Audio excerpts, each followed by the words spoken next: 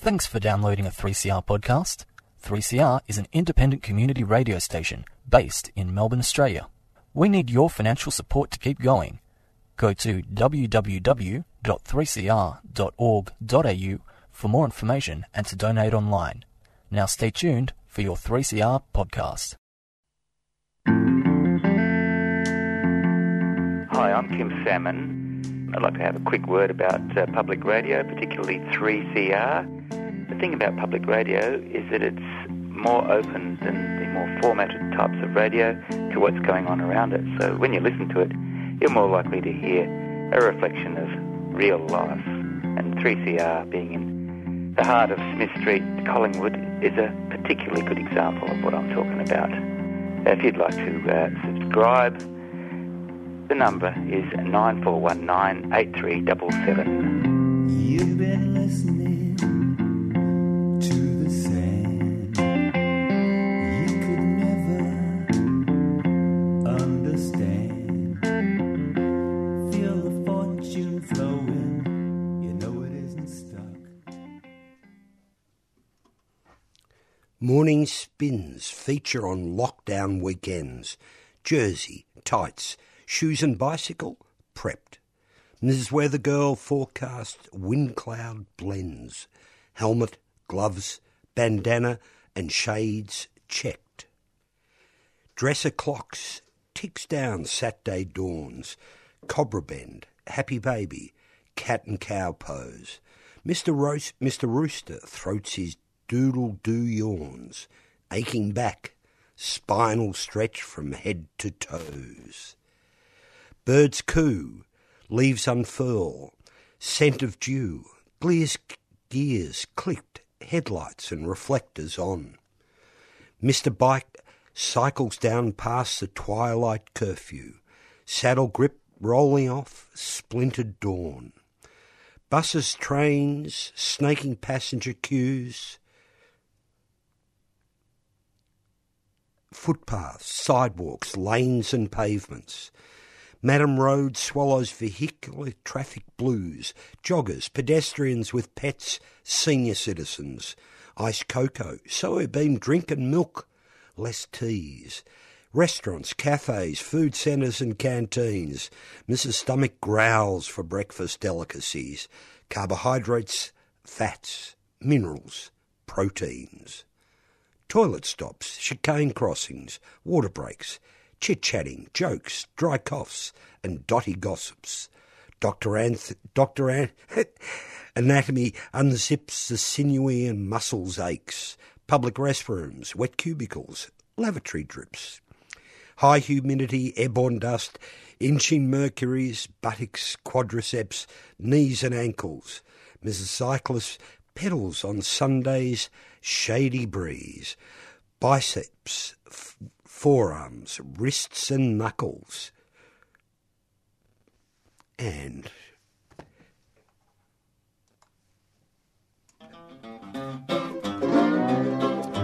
pedal your blues away. Forget all your troubles away. Hop on your bike anytime you like and pedal your blues away. Pedal your blues away. yes, you're back listening to the Arabug Radio Show. Well, not back, but we're here on a Monday morning just after Thank Zeus for Amy Goodman and Democracy Now! If you want to stay in contact with what's happening around the world, Amy is the place to go. Democracy Now! We've got a good show coming up. We're going to speak about one of the particular themes in Australia's botanical history, which will be interesting. We're going to be talking about a couple of other little things that are happening in the bicycle world. And good morning, Faith. Good morning, Val. That little poem, I'm sorry, was a little bit junctured, but a little bit like a bicycle ride. Comes from E. Time, straight off the internet. Don't tell me I can't find something. Very funny, but probably sums up a lot of things, actually. It's quite a nice couple of phrases in that. Yeah. I'm not too sure. Yes. Oh, what a weekend. back through the ghostly streets of Melbourne and the ride to Fitzroy. Well within my 5K limit, I should say. And it's good to be back. Faith, bicycle moments aplenty, I presume. Well, I had an extended bicycle moment last week, and it wasn't on the bike, but I got my tax return, and I ended up spending it on antique books from the 19th century about some of them written by women cycling, and some of them written by women travelling. But that was a good couple of days doing some research and exploring some stories, discovering some new stories I wasn't aware of. And one thing I love, because I do have one other book that's 125 years old. And the thing I love about them is holding it and realising that another woman held it and it meant something to her. I think, the books that were specifically aimed at women in the 1890s or earlier and or are about women's stories, there's a very high chance that it wasn't just some random gift or there's been very likely that the person who was holding it and reading it was very invested in it. So it's this tangible connection. So looking forward to lots of parcels over the next 6 weeks. Australia Post, I hope you're on your toes there. Now that Christine's there not to run you properly, I retract that statement, of course. And look, the other thing is they're probably one-owner books. I mean, in a lot of ways.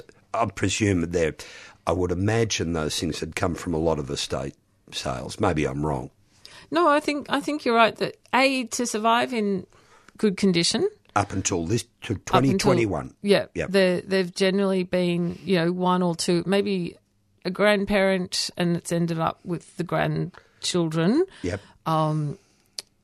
And, it was, unfortunately, it's true of a lot of things that document women's history. Once that original owner passed it on, it was one of the things that got thrown away because it wasn't important. It wasn't like the book about men's cycling that might have been kept or something. Or the next generation weren't all that. Books were something that they wouldn't have. Yeah. So, there is often, I think, a very and maybe in the last couple of years there's been a few owners as suddenly its value is more recognised. But yeah. And look, I'm going to ask you this because this happened to me once, actually. Have you ever had a little postcard or a handwritten note appear in one of the books, or they've all probably gone through having been looked through? Yeah, I think,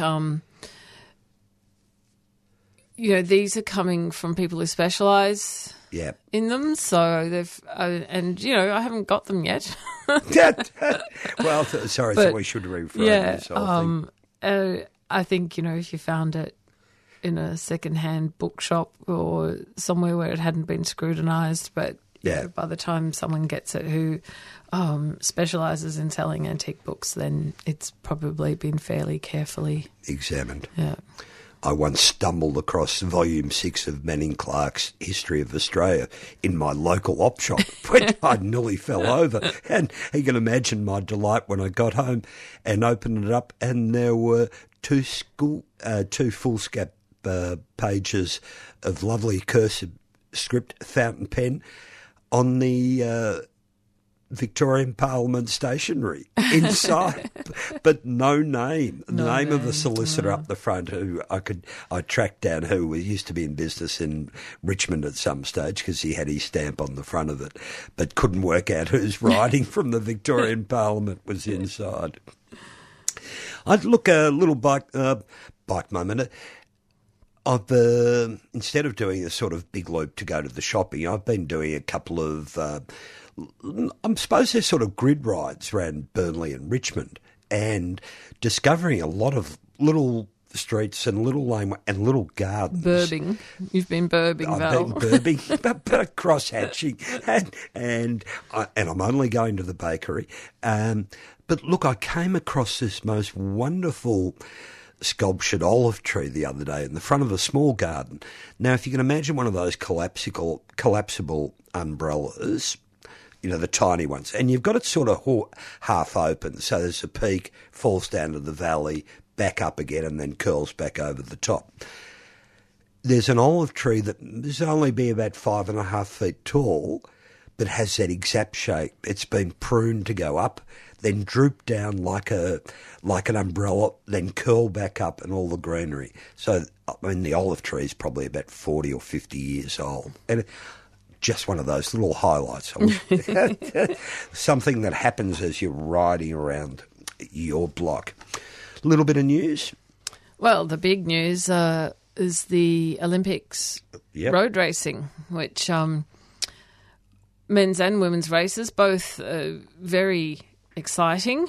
And the women's race, you know, a little bit controversial, or I guess there's a lot of discussion, especially in the Dutch media. I was reading this morning, Annemiek van Vleuten wasn't aware that there was a rider up the front.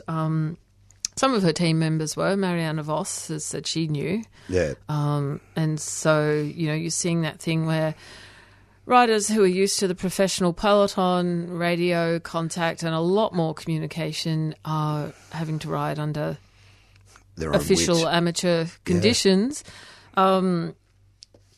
Kiesenhofer, amazing because she is an amateur cyclist. She doesn't like riding in the peloton. She did her own training. She's worked. She's a mathematician, and prepared herself for it. She does have some experience in the professional circuit years ago, but you know, said, you know, don't let people tell you that they know better than you what to do, and to trust yourself. Yeah. And she knew she doesn't like riding in a group. She had to go early, and she went from the start, and she stayed out there. Incredible ride, and something nice about seeing an amateur able to win the Olympics road race. Which leads perfectly on to all things. This is an occurring feature, and I look forward to it actually popping up post Tour de France every year. Why are we so obsessed with this idea that we're building micro-electric bikes for Tour de France riders to race around? I cannot believe how much this... Look, I can believe it, obviously, because cycling has a long and proud, over 100-year-old history of doping. I mean, they're very good at it, as we know. They invented microdosing. They invented a lot of the other things that every other sport tapped into. But to see this obsession where I put a battery onto a bicycle, I find, and this bloke's could only ride up a hill like that unless he had a battery strapped to his bicycle. Well, I think one outcome that's been universal with the pandemic and lots of people having to spend a lot more time not doing the things they normally do and feeling anxious is we have seen a lot of people willing and very invested in conspiracy theories. Like there's something very attractive about them to people when they're feeling anxious and scared. So this is just another... I mean, it does have the history, but yeah. Yeah. I'm going to be interesting to see what you make of this next news item. For those of you who do have plenty of time and just can't get enough of watching elderly middle-aged men blast themselves out into space, you may have picked up a notice, a promo for... I'm not sure what his name is, Mr. Branson. Yes, I know what his name is. I don't want to say it. Partnered up with Drek, the bicycle manufacturer, to promote their thing. Yeah. I'm going, where do you connect this connection? Bicycles have been amused and abused in car ads. Now we're going to put one into outer space. Lovely. Mm. Nothing could be finer. Now, we're going to be back with a little bit something else about what's happening in Melbourne after this break. 3 3CR would like to thank our Yarrabug program sponsor, Vacro's Second Chance Cycles, for their financial support. Second Chance Cycles is a fantastic community workshop that recycles bikes, trains people in bike mechanics, and sells bikes to the local community. If you have a healthcare card, they'll give you a bike free of charge. To find out more, search for Vacro online or drop into the underground car park, Harmsworth Street, Collingwood, any Thursday or Friday. And you're back listening to Val and Faith with the Yarrabug radio show.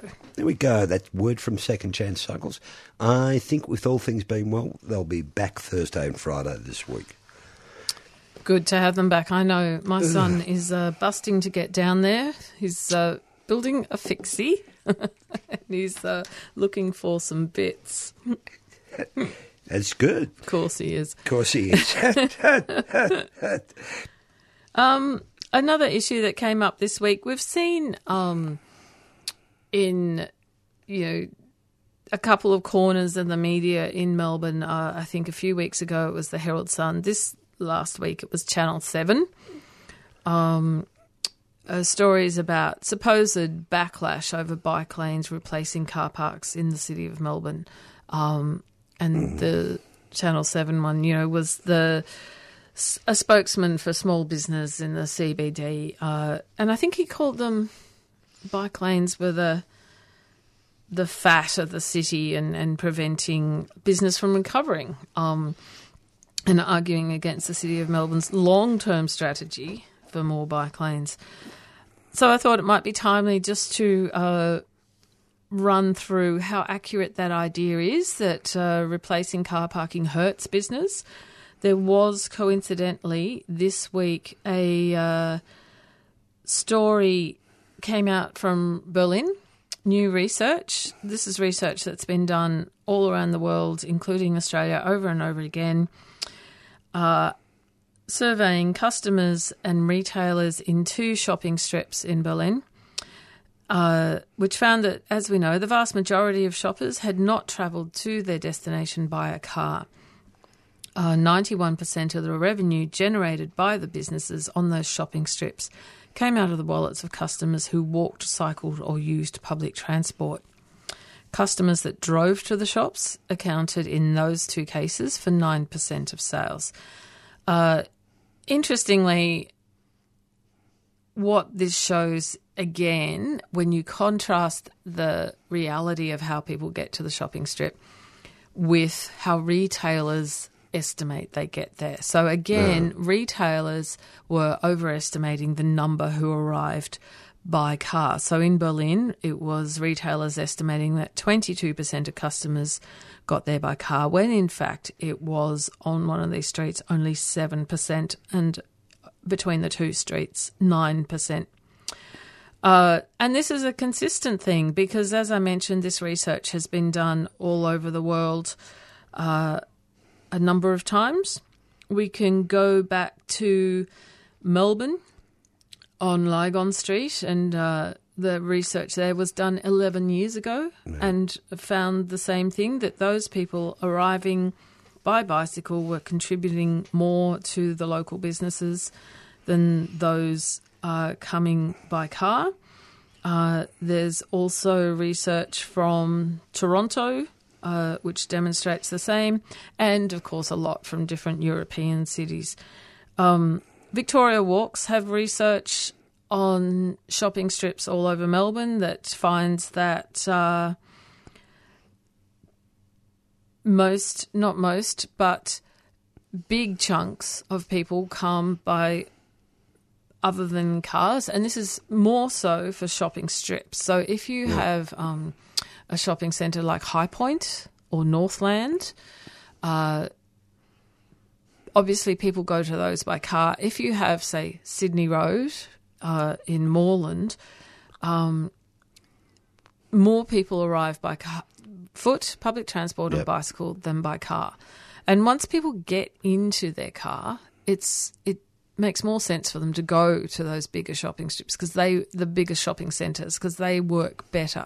So if you don't make it easy and comfortable for people to arrive by foot or by bike or public transport, you're more likely to see people diverting to somewhere else. There's research from the city of Moreland that I'll just see if I can bring it up. Showed on Sydney Road that 39% of shoppers surveyed on Sydney Road arrived by car.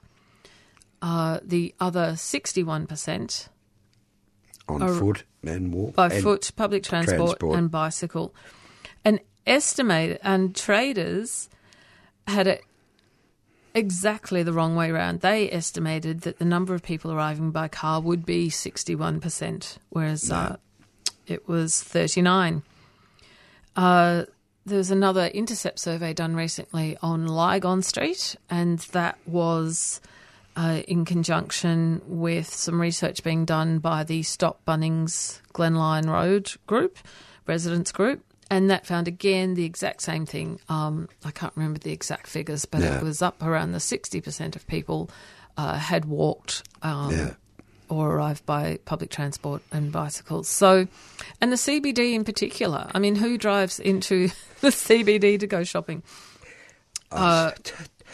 You know, there's people who are going to need to drive, and obviously with the amount of parking in the CBD, they can still do so. But the idea that business needs parking to be supported in areas like shopping strips and the CBD just doesn't hold water. And we've got research now going back 20 years to show that.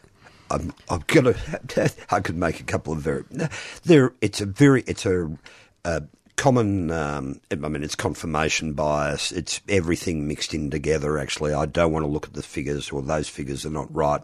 I mean, we've seen it so many times before. The interesting thing is, if they applied that sort of thinking to the way they run their business, they'd certainly be out of business quite quickly. The other thing is, these are very short-term things. If you look at the number of people who are dying early from air pollution from cars in big cities, the numbers are enormous. You know, it makes cities unlivable. Ask anybody who's been to Paris in the last 3 years, or Berlin, or even London, the way actually taking away parking and restricting cars to shopping centres has changed the way everything operates. If you need to rely on those small numbers of people who are going to drive a car virtually to your doorstep to rush in, buy something and rush out, I don't think you're in for a long future, to be perfectly honest. But it's such a common thing, isn't it? No matter how much the research shares, it's a willful turning away from it. It is confirmation bias. I mean, the thing that's consistently come out from the research is that traders tend to assume their customers get to the shops the way they do. Yeah. But their customers in shopping strips are locals. Yep. And and you know, there is the thing of, well, I always park out the front and I need to be able to go on doing so. But if on a place like Sydney Road, if people can always find a park outside the front of your shop, then there's a problem. Because the parking's not being used. I'm sorry, you have got an enormous problem. And look, one of Melbourne's features, and I'm sorry if we're talking to everybody, but strip shopping in the suburbs is what makes Melbourne, the village character of Melbourne, so good. That's why in American, little lovely rural cities in America, or small towns, when they build a Walmart 2 k's out of town and everybody drives there, you ruin the whole city. Yep. And the other thing is, actually, when you drive to Walmart, you've probably got a longer walk from the car park to get into the shop than you've got anywhere else. Events coming up? Oh, who knows? Who knows? Anything could happen. Don't watch the daily figures. We were going to do a little bit of the wattle, but I think we'll hold it over to next week. But as everybody has noticed, the wattle is absolutely going.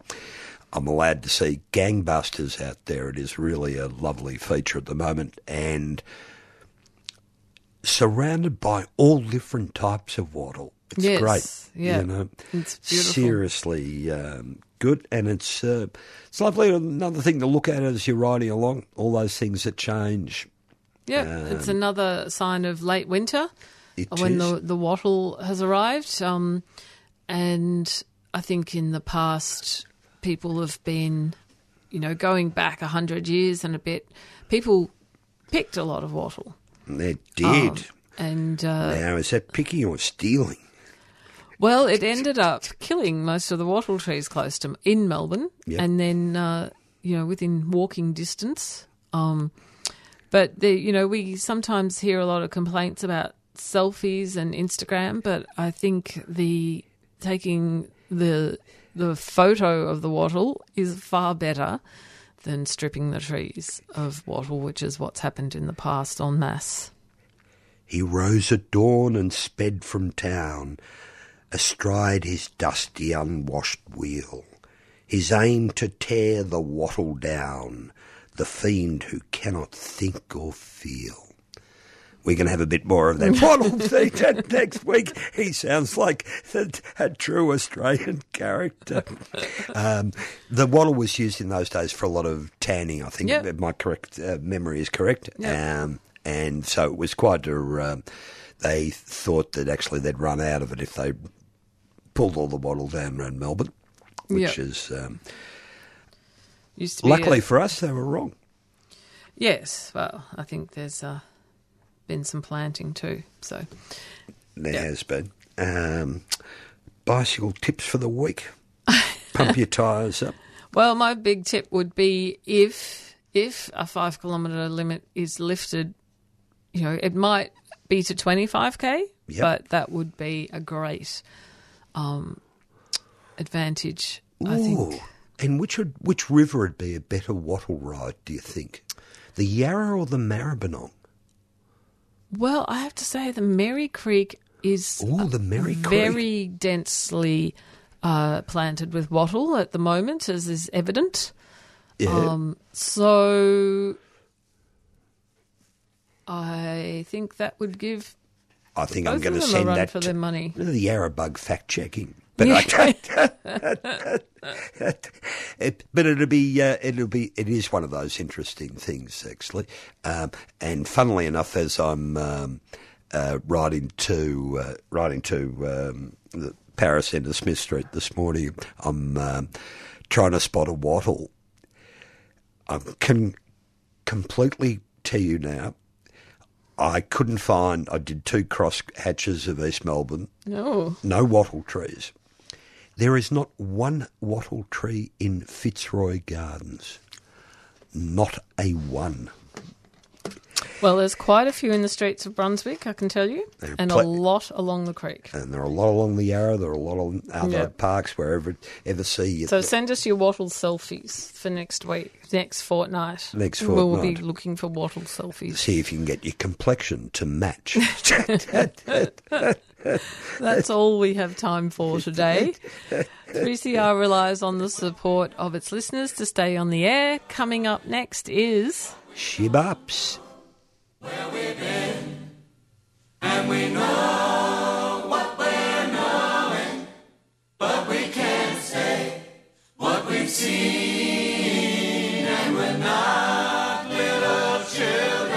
Thanks for downloading a 3CR podcast. 3CR is an independent community radio station based in Melbourne, Australia. We need your financial support to keep going. Go to www.3cr.org.au for more information and to donate online. Now stay tuned for your 3CR podcast.